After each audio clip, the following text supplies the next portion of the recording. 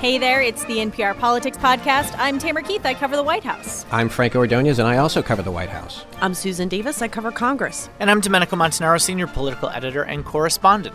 And it is 6:50 p.m. on Tuesday, September 24th. And we are here because not long ago, House Speaker Nancy Pelosi walked out of a meeting with House Democrats and announced that she now supports an impeachment inquiry into President Trump.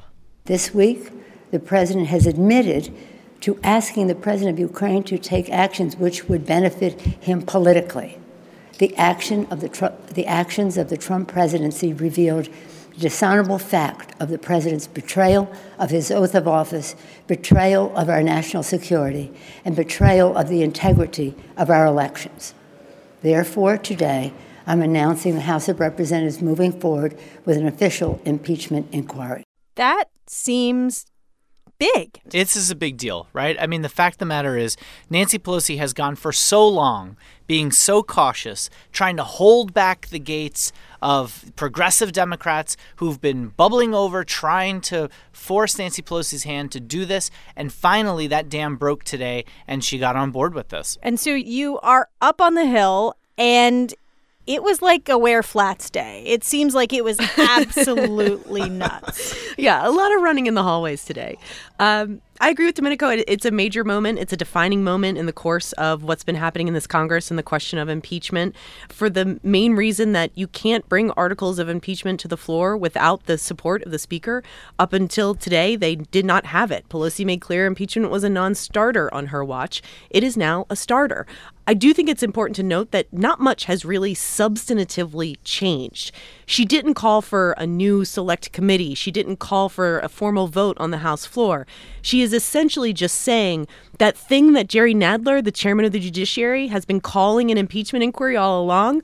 I now agree with him. So that does not sound like the beginning of impeachment in the way that she made it sound like. I mean, it is certainly the start of a new chapter up here, in that once this effort has the backing of the Speaker, you know, they're cooking with gas. And the chairman that we spoke to coming out of this meeting said they also made clear that the Speaker and all of them aligned want to move with haste. Nadler told Democrats inside that room that he wanted to move fast and have a decision on this. There's a lot of things happening in real time this week, and we might get some answers really soon to this question of, will they move forward with impeachment? I mean, look, the fact is, though, once you say the words impeachment, that's a totally different environment on Capitol Hill and in Washington. I mean, it's a political earthquake in D.C. once you start rolling that ball down the hill. The fact is, there's only been 3 presidents before this who have faced impeachment proceedings, and one of those presidents resigned so he wouldn't be impeached ultimately. This puts everything else under the cloud of impeachment. Right. And Richard Nixon resigned before a vote, but certainly not before hearings and proceedings and an inquiry. So I think that before we get much further down this road, we need to talk about how we got here. So yesterday we did a podcast that talked about how all this started, but let me take a deep breath and try to summarize. So there is a whistleblower complaint that the Trump administration is refusing to hand over to Congress, and that is reportedly about a call between President Trump and the president of Ukraine back in July. Now, we know that shortly before that call, President Trump blocked military aid from being delivered to Ukraine. And on the call, Trump has said that he discussed corruption and Vice President Joe Biden. Trump has made no secret of his desire to have Ukraine investigate Biden and his son, though there's no evidence of wrongdoing by the Bidens. And it's not clear whether on the call Trump made it explicit, Trump says he didn't, that the funding for Ukraine would be tied somehow to investigations into the Bidens. All right, Franco, you were in New York with the president. He has talked about this a lot today. He has talked about it so much. He has answered so many questions, and he's also, continued to push this line, trying to deflect responsibility from himself. over to the Bidens. It's been fascinating to watch because he also has been kind of changing his story. Just yesterday, when I was with the president at the UN, he was talking about the reasons for this investigation had to do with his concerns about corruption in Ukraine.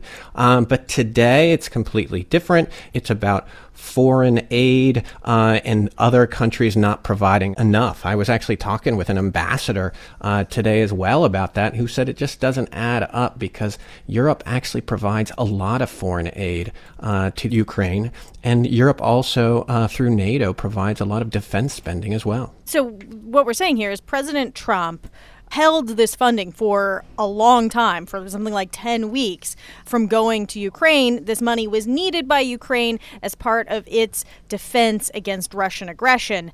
And President Trump at first was like, no, I didn't give them the money because of corruption. And then today he said, no, I didn't give them the money because I wanted other countries to give them the money. That's right. He continues to change his tune. And, look, it's not that surprising. We've seen these type of kind of evolving statements from the president several times before when he's kind of in a situation under scrutiny for things that he has done or said. And like some of those earlier instances, such as the Russian investigation, he's also kind of falling on, tried and true kind of narratives and statements. We heard today, for example, he's using a lot of the term witch hunt and presidential harassment. I've heard those words before about Russia. And so, here's a question, Domenico. What is different? There were months of a Mueller investigation. There was a Mueller report. There was Mueller testimony. And Nancy Pelosi never said, I support an impeachment inquiry. I mean, this controversy has been a controversy for less than a week. And now she's saying, I support an impeachment inquiry. Straws add up before they break a camel's back. This is the straw that broke the camel's back. And the fact of the matter is, this is different. She even noted today that the difference here is that this is easy to understand. I mean, everybody gets making a phone call, someone saying, hey, I wish you could investigate this person who happens to be a political rival. This is the president asking for foreign intervention from another country into the American elections, if that's what the allegations prove to actually be, as has been reported by the Wall Street Journal and others.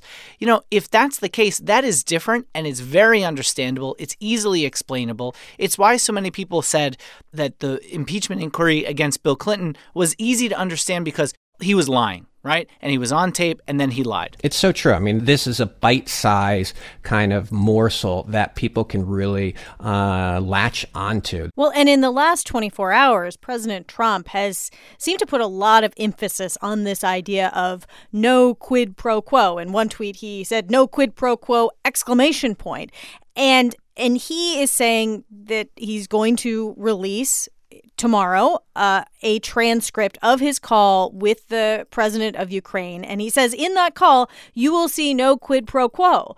In a way, it was like the president was trying to get out ahead of this announcement from Pelosi and sort of lay the groundwork so that the public, in theory, would be disappointed or let down, like people were with the Mueller report in terms of how it ultimately was sort of spun out. Democrats are taking a political risk here, right? Because so much of this call for impeachment is based on information we still don't have. We don't know what's in that transcript. We don't know what's in that whistleblower complaint. And neither do they. If the information in those documents doesn't reveal itself to back up this point, does it risk looking like they are, in fact, just rushing for impeachment or looking for any reason to impeach?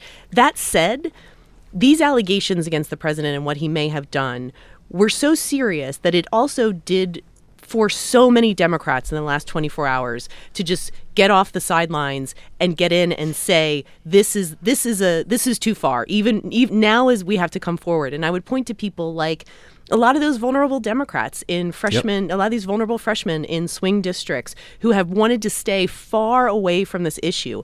And they really triggered, to their credit. I mean, I think they will be seen as sort of the action forcing event here. And it started with a group of 7 House Democrats in an op-ed in the Washington Post, including some interviewed on NPR today, coming forward and saying if the president did this, that would meet their own personal threshold for impeachment. And these are freshmen that were involved in the national security apparatus, former CIA analysts, former military veterans, that I think gave other members of the caucus, and I think including the speaker, sort of a tipping point moment to say, if they're willing to take this political risk, we are too. And they, politically speaking, they are the majority makers. Many of them are from districts that President Trump won in 2016. These are the most vulnerable Democrats come 2020 when they're up for re-election. And in some ways, like Pelosi had been trying to give them cover, and then they came out and said, we don't need your stinking cover. We don't want your stinking cover. Yeah, I mean, they ripped the cover off, and the fact is, if she's trying to protect them, they're out there saying we don't need the protection. I mean, one of the things that is so important about this, that Democrats are going to have to make this messaging campaign. And, you know, when it comes to quid pro quo, there were 3 Democratic House chairmen who put out this letter saying that Ukraine is dependent on U.S. aid and is under continued threat from Russia. And they said because of that, exploiting that vulnerability to advance the president's personal political interests, whether or not the president expressly tied his request to a quid pro quo, is the real problem. Now, they're going to have to sell that message to a whole lot of people who may not have been paying attention to all of this over the last few days. Yeah, I mean, this happened so fast that there are probably a lot of Americans who are hearing about this Ukraine thing for the first time because Nancy Pelosi says that it is her tipping point. It is her reason for pursuing an impeachment inquiry or for supporting an impeachment inquiry. Okay, we are going to talk about what comes next after a quick break. Support for this podcast and the following message come from the Annie E. Casey Foundation, developing solutions to support strong families and communities to help ensure a brighter future for America's children. More information is available at aecf.org. Hey, it's Guy Raz here from How I Built This on NPR. And on our latest episode, we tell the story of how Andy Puttycombe and Rich Pearson turned Andy's experience as a Buddhist monk into a guided meditation app. It's called Headspace, and it's now used by millions of people around the world. New episodes come out every Monday. Listen and subscribe right now. And we're back. And I just want to get a little technical here, Sue. At the beginning of the podcast, you were saying that technically nothing has really changed here. So I guess what comes next? Are these committees that we're investigating going to investigate more or differently, or what changes? Investigate harder? I mean, that's the question here, right, is what substantively changes. And I think that's why you saw a couple of things. One, House Minority Leader Kevin McCarthy came out pretty swiftly after Pelosi made her comments and sort of made the point that nothing new is actually happening here. She cannot unilaterally decide we're in an impeachment inquiry. What she said today made no difference of what's been going on. It's no different than what Nadler's been trying to do. And he has a point. I talked to another chairman, Richard Neal. He's the Ways and Means chairman. He's one of the 6 chairmen that Pelosi says is part of this umbrella impeachment inquiry.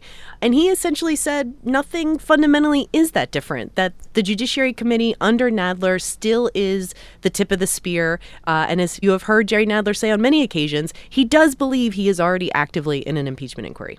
Well, the Judiciary Committee will continue, so we don't want to misinterpret what they've been doing right along.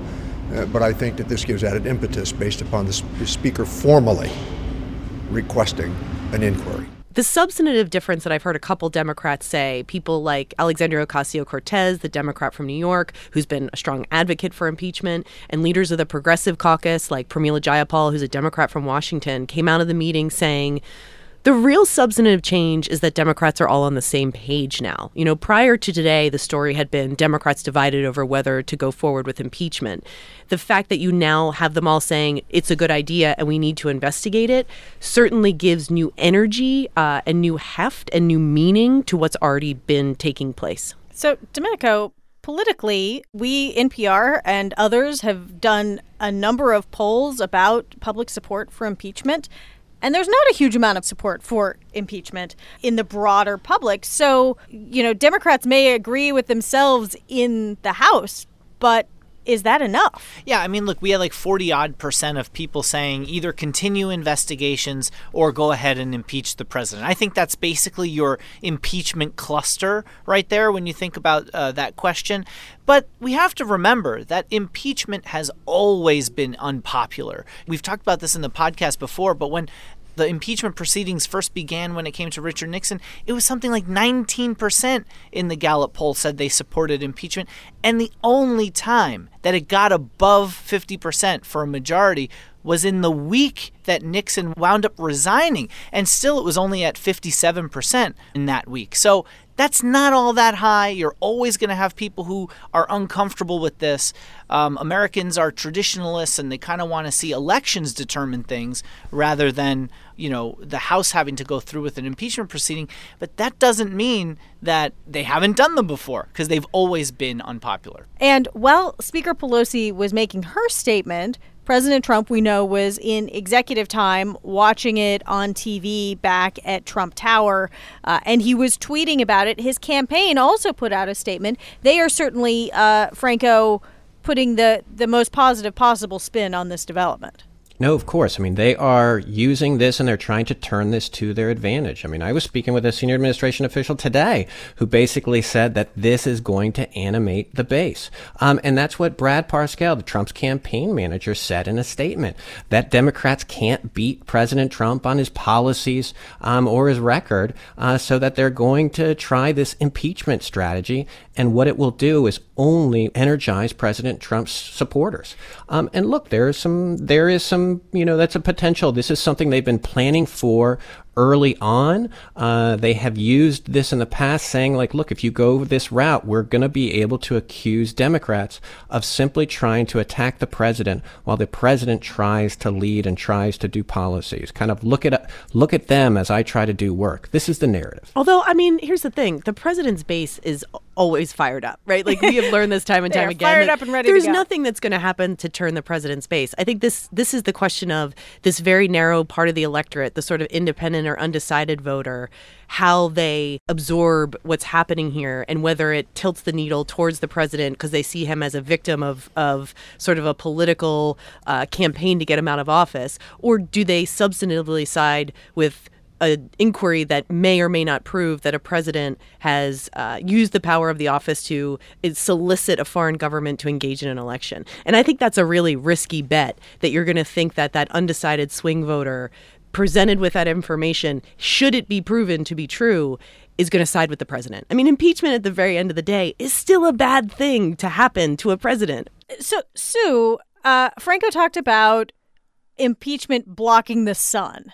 What does this mean, this rhetorical shift and this acceleration? What does this mean for all the other things Congress was maybe going to do, like gun legislation or the U.S.-Mexico-Canada trade agreement or prescription drug prices? Well, I think you'd have to have some level of confidence that those things were going to happen to begin with. Prescription drug legislation you could put on that list as sort of the very short list of things that had glimmers of hope of getting done. There hasn't really been substantive process to that end to try and get those passed before Pelosi came out for impeachment. It's certainly not going to help that she is now out for impeachment. I think to the points that Franco and Domenico made, that this will consume the White House as much as it consumes Capitol Hill.